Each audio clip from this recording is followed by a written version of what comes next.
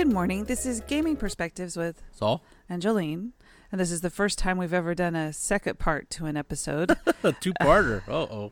And this is the second part to the new games coming out in 2021, right? New RPGs. New RPGs. Because I'm sure there's tons of more games coming out. No, we would never be able to finish that. There were some other games that I wanted to talk about, but not necessarily too detailed because... His list is huge, people. Well, it's not huge, but... So, Iron Kingdoms, Requiem is a... What is that? It is a steampunk fantasy. Do you have that book? I have an old version of it. There's a new version coming out? Well, I have two old versions of it now. So, Iron Kingdoms is a steampunk RPG, steampunk fantasy. Think of it... Which is a genre that Saul loves. Right, I do like steampunk, and fantasy is kind of not my favorite, but it's pretty interesting because a lot of people don't like mixing their... Because a lot of people don't like Shadowrun because they don't like mixing magic with their cyberpunk. It's not fun for them. Oh, Cyberpunk doesn't have magic? The original Cyberpunk game, no. It's just a dystopian? Dytopian? I don't know. I can't say Dystopian? it. Dystopian future, and there's no magic. It's cyberpunk. But Shadowrun, that's what makes it cool. Yeah, throwing elves and dwarves and dragons. How could that not be fun? But I swear, a lot of people don't like that. Steampunk is usually Victorian era, slightly altered history where people are able to make steam powered machines that clockwork stuff that automatons they call them instead of robots that walk around. They have little mechanical things like robots, and also depending on how much from reality you want to get to, they have like in Iron Kingdoms they have mechs, steam powered mechs, big old huge walker type things. Like imagine. Do they have Zeppelins? Oh, of course. Okay. Yeah. Zeppelins is of course a must in any steampunk setting. So I don't know originally what year Iron Kingdoms came out, but I have a 2D20 system, so that obviously says that it came out after 2001 during the D20 craze of the early 2000s, where everybody just published anything, and there was a lot of stuff.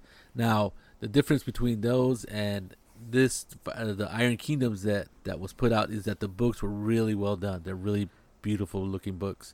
They're not color, not like it is these days where a lot of but a lot of role-playing books have full color art and their pages are glossy or semi-glossy. This is like regular old style books with black and white art, but the cover is nice and they're hardcovers. There's two books. One deals with the world, and another one deals with the character and character creation and character rules and stuff like that. So it's kind of like the player's handbook and the GM's guide kind of thing. And so the new one is published by who? I don't know who's publishing the new one. I don't remember, but I do know that it's gonna be kickstarted in the spring. Oh, it's not even kickstarted yet. Not even kickstarted yet. I don't think. Oh, is it? I don't know. So. You're the one that made the list. I did make the list. I don't have a notes on whether. Of course, it's based on the 5th edition D&D.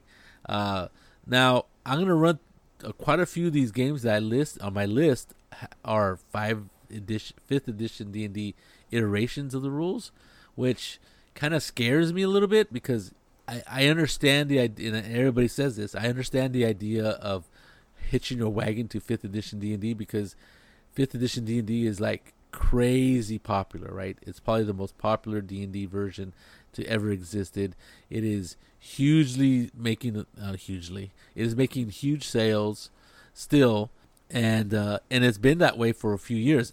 Every year they say, well, D&D is finally going to take a dip in sales, and I don't think it has. I think there was a little period there in 2019 where it might have plateaued, but it plateaued at such a high level that it's making a lot of money, right? So of course, if you're a small publisher and have these rules or this setting that you want to play in, you might think about using the 5th edition rules as the base for your mechanic, or using that set of rules, and that way people, when you go to sell the game to people either on Kickstarter or get it published, you have that recognition. Yeah, recognition, right? Consumer recognition of, oh, it's D&D 5th edition, set with these rules with this setting. Immediately, the people already know how to play. You know, you have this huge player, what do you call it? Player base, right? And I know, and I know that is a big deal for publishers, right? Because you want to sell as many books as you can, and they're looking at it economically. Now, sometimes I don't know if the genre fits the system, and you know, I think D&D 5th edition is great for fantasy, and I don't think it's the end all be all of all systems. I think we should all remember the D20 craze of the early 2000s and how we ended up, well, not we, but people ended up with tons of books that they just couldn't sell. So there you go. But I think if you have a good enough idea, I'm not sure what you're saying. Well, I think you're worried that too many people will use the 5th edition system and then nobody will buy it. Yeah, because I don't think the 5th edition is good rule set for everything. Right. But and I think in the D20 craze, people were just like putting sometimes crappy rules that weren't very well balanced and were whatever, and stamping the D20 logo on it and trying to sell it because that's the way it was. I mean, talk to anybody who owned a business back then, a hobby store, and how much D20 books they carried and how many D20 books they actually sold. I mean, I remember shortly after the D20 craze, probably about 2007, 2009. You were able to get a whole bunch of books for cheap? Yes, exactly. And we would go to the conventions and go to the flea market, and people would have like massive amount of milk crates of all kinds of D20 books, and they would sell them for like $1, and still they weren't being sold because it wasn't all that good. So there you go. Hopefully people won't make that same mistake. I think certain companies, for certain games like these guys, they really love their game. They're really tweaking the game to fit the 5th edition rules. And like I said, they have a 5th edition. I mean, they had a D20 version of it, which was really well done. And then they came out with another version of it. The different company came out with a different version of it, which was really closely tied to the miniature game. So it really played like a miniature game when it got into combat and stuff. But they were really beautiful books. Well, then it should work well with the D&D 5th edition rules or any D&D rules. That's true. So Iron Kingdoms, if you like fantasy and you like steampunk and you like them mashed together, this is a really good game for you. Coming out to 2021. Is it coming out in 2021 or is it getting kickstarted in 2021? I think it's both. They plan on having it out like within 6 months. Okay. They all say that almost. Okay. And your next one? Stargate RPG. Ooh. Yes. Now this is almost like repeat exactly what I said before about Iron Kingdoms. Stargate's going to be using the 5th edition rules. Okay. Right? Stargate had a previous edition using the D20 rules back in the early 2000s. I have those books.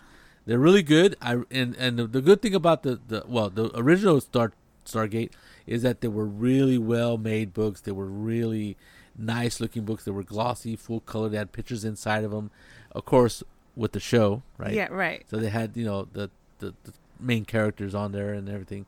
And I never got to run it because nobody wanted to play it at the time.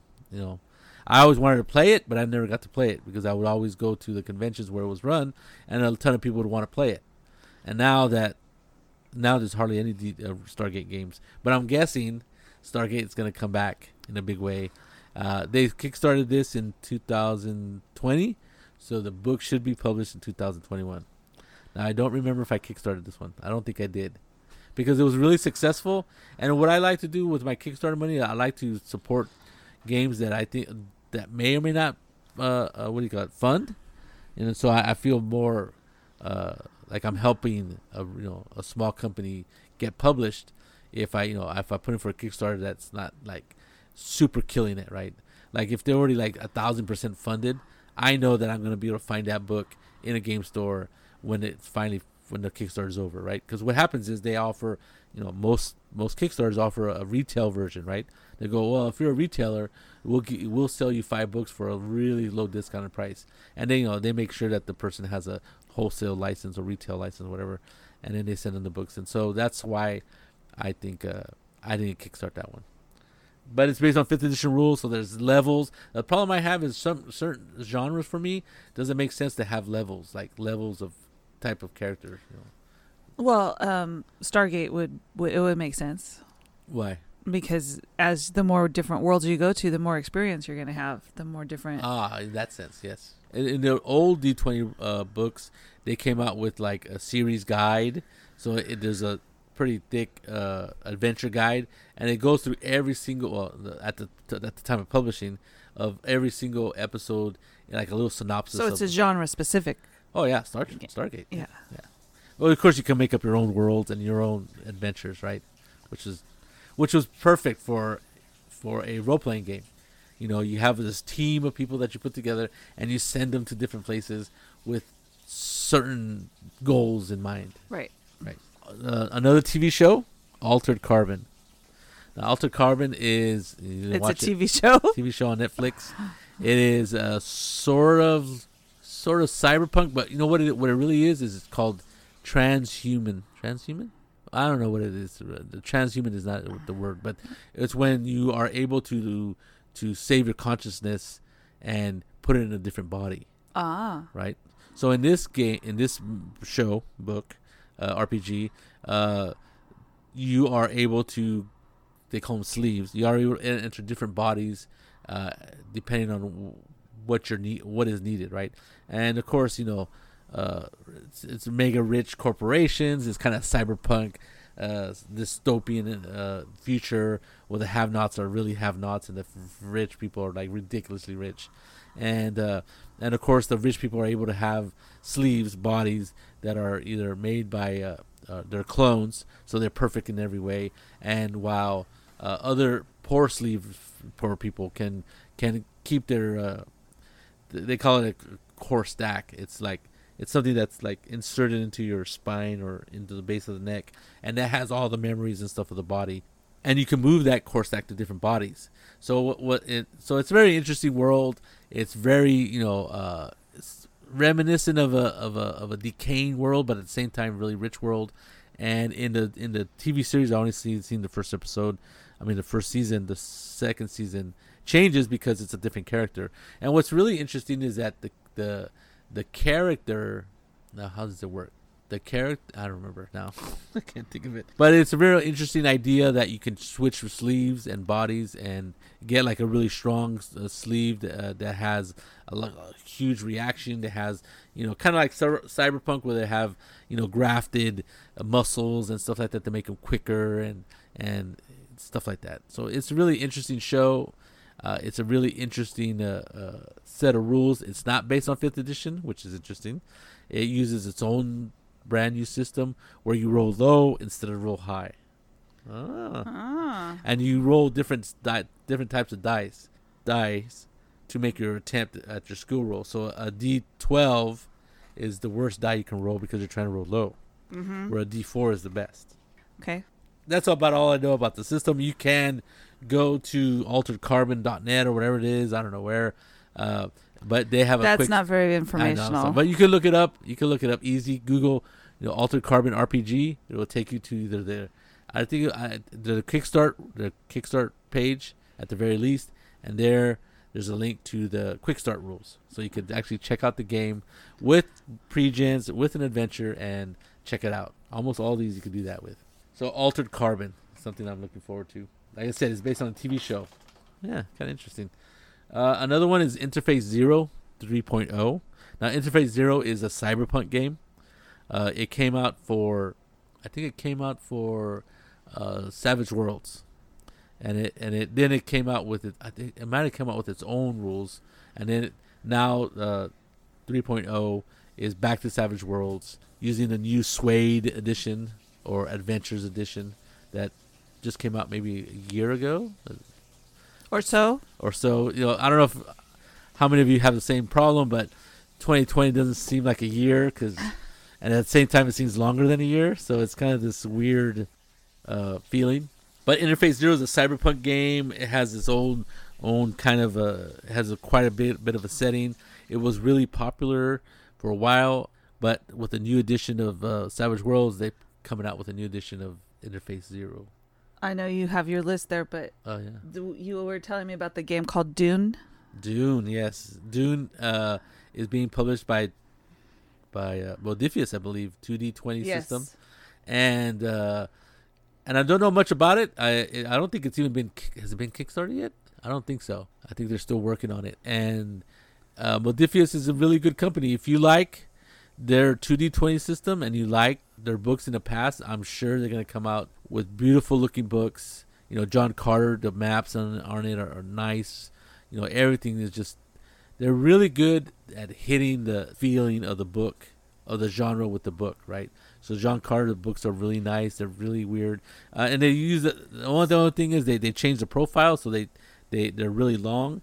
A lot of people don't like that, but I thought it was fitting that it would be different. Really long? What do you mean? They're long instead of, it's 8.5 by 11, but instead of being tall, they're landscape edition. Okay. That's what it is. Okay.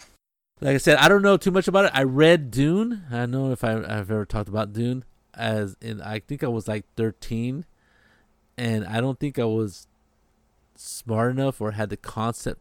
I don't know. My brain wasn't quite fully developed enough to understand it, or I was really confused during that book because there's a lot of thought speech. I don't know. Have you read it?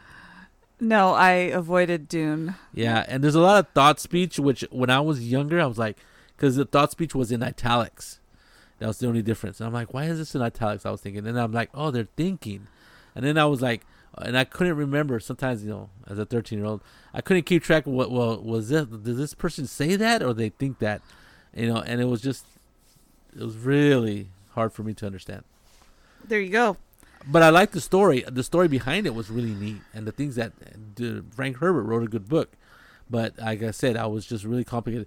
The movies, I've only seen the movie with Sting, and I can't stand that freaking Baron Harkonnen or Harkonnen, that big fat blob that floats around. But that's exactly how he described it, and it was just really gross. I am a little bit wary of a whole role-playing game that takes place, a futuristic science fiction game taking place on one planet. But most adventures and most games take place on one planet, so maybe I'm being too critical of it.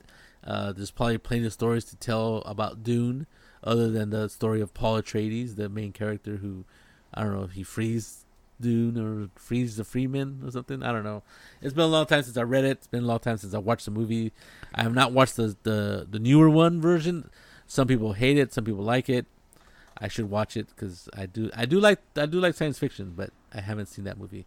So, yeah, there it is. And another one you were telling me about was the One Ring. There's a new edition. Second edition. Oh my God! So I really truly love the One Ring. Even Jolene refuses to play that with us. I don't know why. She loves Tolkien. She loves the setting, and maybe she thinks we'll ruin it for her. I don't know, but we've been playing the One Ring for about 2-3 years now. I hate to say, it seems that long. Probably longer. It was one of the first games we started playing when I gathered my ragtag group of people who play at Stanford, ragtag group, and we eat brie cheese and stuff there. It's only because Cowie feeds you well. So thank goodness for Cowie, our host at the time when we used to meet face to face, and I think I started running the One Ring, and Bay really likes running the One Ring, so we co-GM.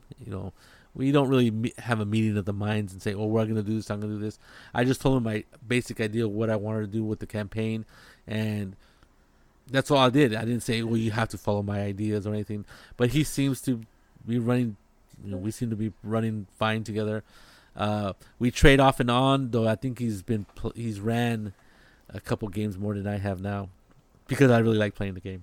The One Ring is a really cool system. It's not 5th edition rules. It's its own, very own system. It's very unlike D&D in a sense. I like the way they deal with armor. I like what they deal with fatigue and hit points. They don't have hit points. They got this thing called fatigue.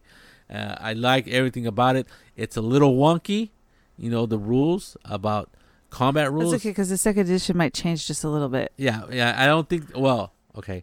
So then there's been a little bit of a problem because the One Ring was originally published by Cubicle 7. Cubicle 7, which I think is a fabulous publisher. I love the books that they've put out. They're really nice. They were working on the second edition. And they were working on it. And then all of a sudden, there was a dispute about a contractual dispute about, obviously had to do with money. And the person who owns the ability to The rights to Lord of the Rings. to publish Lord of the Rings, Middle Earth, not Lord of the Rings, Middle Earth RPG belongs to, oh my god, I can't remember, but it belongs to a certain studio. And basically, I think somebody wanted more money or something happened along those lines, and the publisher, Cubicle 7, couldn't pay it or didn't want to pay it, so they lost the rights to publish the game, even though they had worked on it quite a bit. I mean, they were sending out pictures of pages and what they would look like, and it looked like it was going to get published in 2020. So it was really disheartening to see that it wasn't going to get done by Cubicle 7. The person who owned the rights, I think, I don't have a One Ring book handy, but I know what, I'm gonna go get one. So the owner of the rights is Sophisticated Games, and the publisher was Cubicle 7, and I believe Francesco Nipatello, who was the writer, either is very heavily is owner of Sophisticated Games, or anyway. So he starts shopping around to get a publisher, and he found somebody. Free League. And it's Free League, yes. Free League is coming out. So according to everything that they've written and I've heard and read, is that it's not going to be a massive change in the rules. Free League is not going to adapt New Year Zero. Year Zero engine. They're not going to adapt it to the Year Zero engine. It's going to be tweaks of the rules, and you'll still be able to supposedly use the old rules or the old books in the new second edition, which is a sigh of relief for thousands of players that play this game. It surely makes me happy. There's just, like I said, the book is now out of print because Cubicle 7 literally legally could not sell any more of the books as of sometime in July or June of 2020, and so the only place you could find it is in the aftermarket eBay, used bookstores or bookstores if they still have product. And if you buy it on eBay, a lot of people the books are way overpriced. So, well, once it goes out of print, that always happens. Yeah. And legally, the publisher couldn't. If they had stuff in the warehouse, they could still sell, but now legally they cannot sell it. So I'm really excited to see the second edition come out. I think it should be really fun for us who play the game. I think it's a really good system, and I think a new edition hopefully will bring more players and give this game a good shot in the arm for more players to play. Because I really like the system, and those are people who are afraid that, well, I don't want to redo I don't want to play the Lord of the Rings, be Frodo and stuff. And there's no way, not no way, but you don't have to play those. There's plenty of stories to tell in Middle Earth that have nothing to do with the One Ring, and some people have done some pretty amazing things in this. The rules, the way it's written, it takes place 5 years after the War of the Five Rings. So it takes place between The Hobbit and the Lord of the Rings, between when 5 years after Bilbo gets home after finding the ring, and before Frodo leaves on his quest. And now, if you're just going by the movies, it wasn't like 6 months or something like that. It was like, according to the book, I think it was 43 years between those two events happening. So there's quite a bit of time that you have to play with, and depending on how you want to look at the canon of the stories, for me, canon, I throw it out the window. If they accidentally kill Frodo and Sam while they're running around, why would you have Frodo and Sam in it? I'm just saying. Then Frodo and Sam die, and they have to deal with the ring. That's the way it works. I'm just kidding, but what I'm saying is that the players can impact the world and not have to worry about messing up canon. Right. For me, other people not so much, but for me. Okay, before you go on for another 25 minutes on this particular game, yes. What about Pendragon. I hear there's a sixth Sixth edition edition, coming yes. out by Chaosium. So supposedly, well, not supposedly, but I believe him. Who's the creator? Greg Stafford. Has been working on the 6th edition for like 10 years, right? Been reworking the rules, doing all kinds of tweaks. Now, 5th edition came out. I don't remember when 5th edition came out, but they came out with the 5th edition 5.2, which was somebody redid the rules, just minor tweaks to the rules. They redid the art. The 5.2 book is really pretty, beautiful art inside and out, and it's a really nice put together book. This one says that it's that Pendragon veterans will like this one because it's fundamentally the game remains the same, but it's just 10 years of Greg Stafford tweaking the rules just to make them a little bit better. Yes. So yeah, exactly. And I welcome that kind of thing. Greg Stafford passed away. It's been like 2 years now. He was an amazing. He was an amazing guy. Unfortunately, I never got to meet him or talk to him. Even though he was actually at a couple conventions that I frequented years ago. He would go to DungeonCon because he was local, and his company was here in Berkeley, so Chaosium, and he was friends with our other friend Larry DiTilio, who passed away also before that, and he wrote the Mask of Nyarlathotep, right? So sorry, people, for butchering that. So I was lucky to be in this area and be involved with people that knew him, Roderick, Robertson knows him. Almost everybody on the staff of DungeonCon knows him, and I am now Facebook friends with this guy called Peter Corliss, who actually owned the rights to publish the rules for a couple years. And and all these guys and all these people, I should say, are really steeped in the world of what he created. Roderick has a character in the Pendragon rules, and that's how important it was for him to. That's how much he was involved in Stafford's life. I think if I'm going to share a story, I think Roderick said that when are you sure you're allowed to share this story? I don't know. I think so. I think Roderick gave him money to start Chaosium, right, when it first started, and because Roderick was young, he didn't have any bills. He was making good money doing whatever he was doing, and so he started. He helped him. He wasn't the only person to help him, but and Greg Stafford paid him back, and it was like, and Roderick really, that was the kind of character he was. Some people, they forget how much how when you help them out, and don't pay you back money that is owed, and that's unfortunate. But Greg Stafford wasn't that kind of person.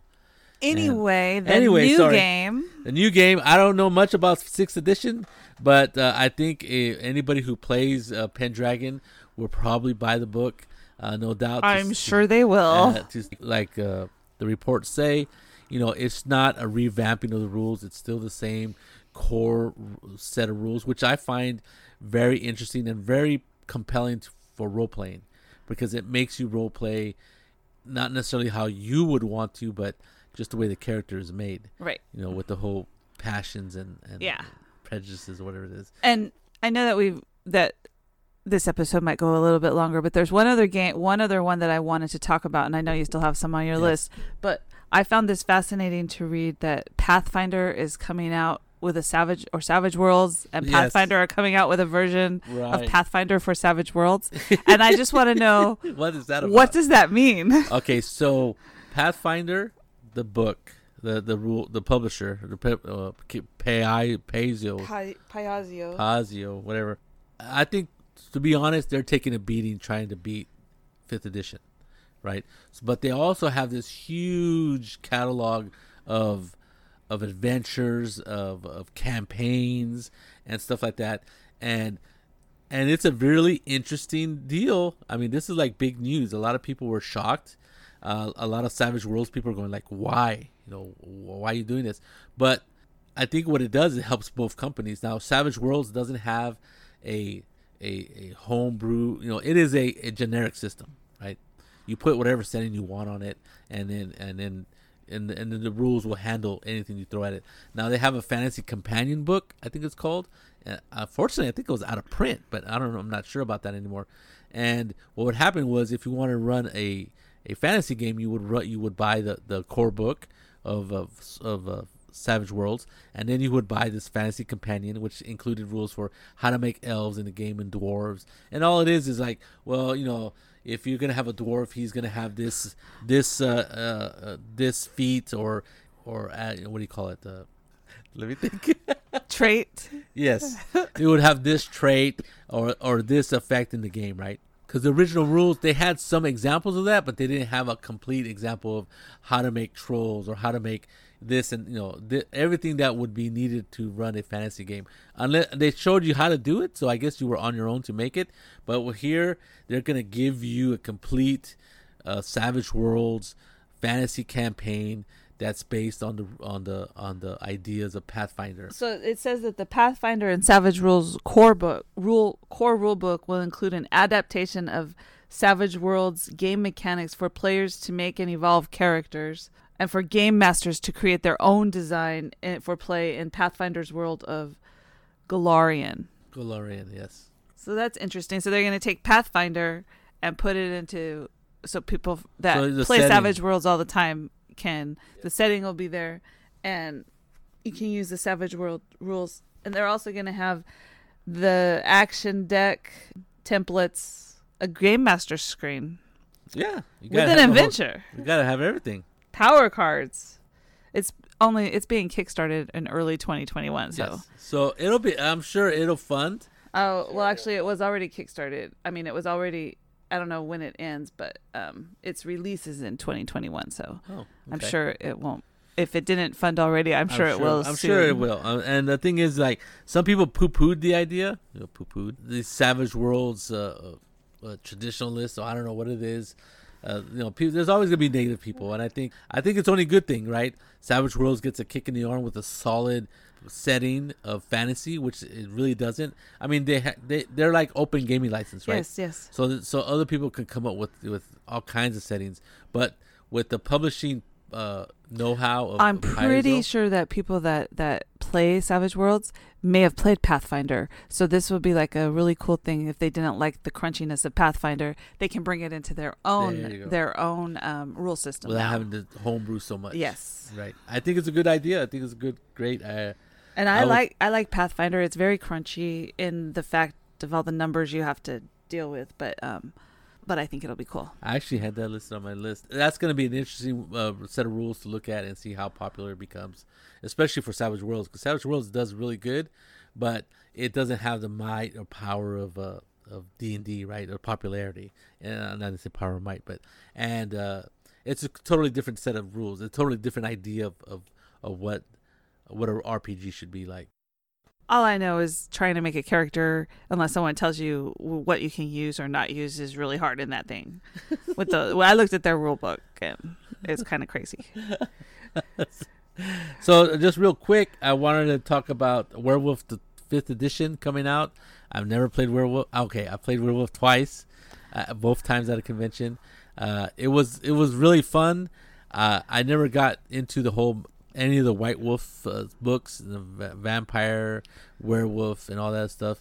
I think people in the 90s who were maybe a little bit younger than me really got into it because they were like, it was the whole goth era. They liked wearing makeup, wearing trench coats, and stuff like that.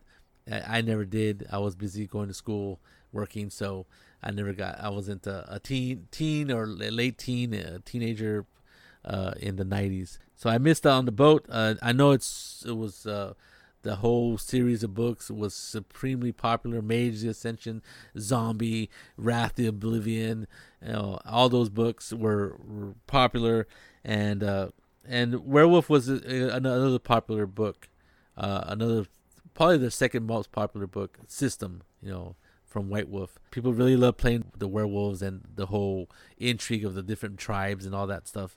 So it was interesting. So that's coming out. I want to throw something that I don't normally play, called a game powered by the apocalypse called Root, which is based on a board game where woodland animals fight against each other in political intrigue and war. They've made that into a RPG.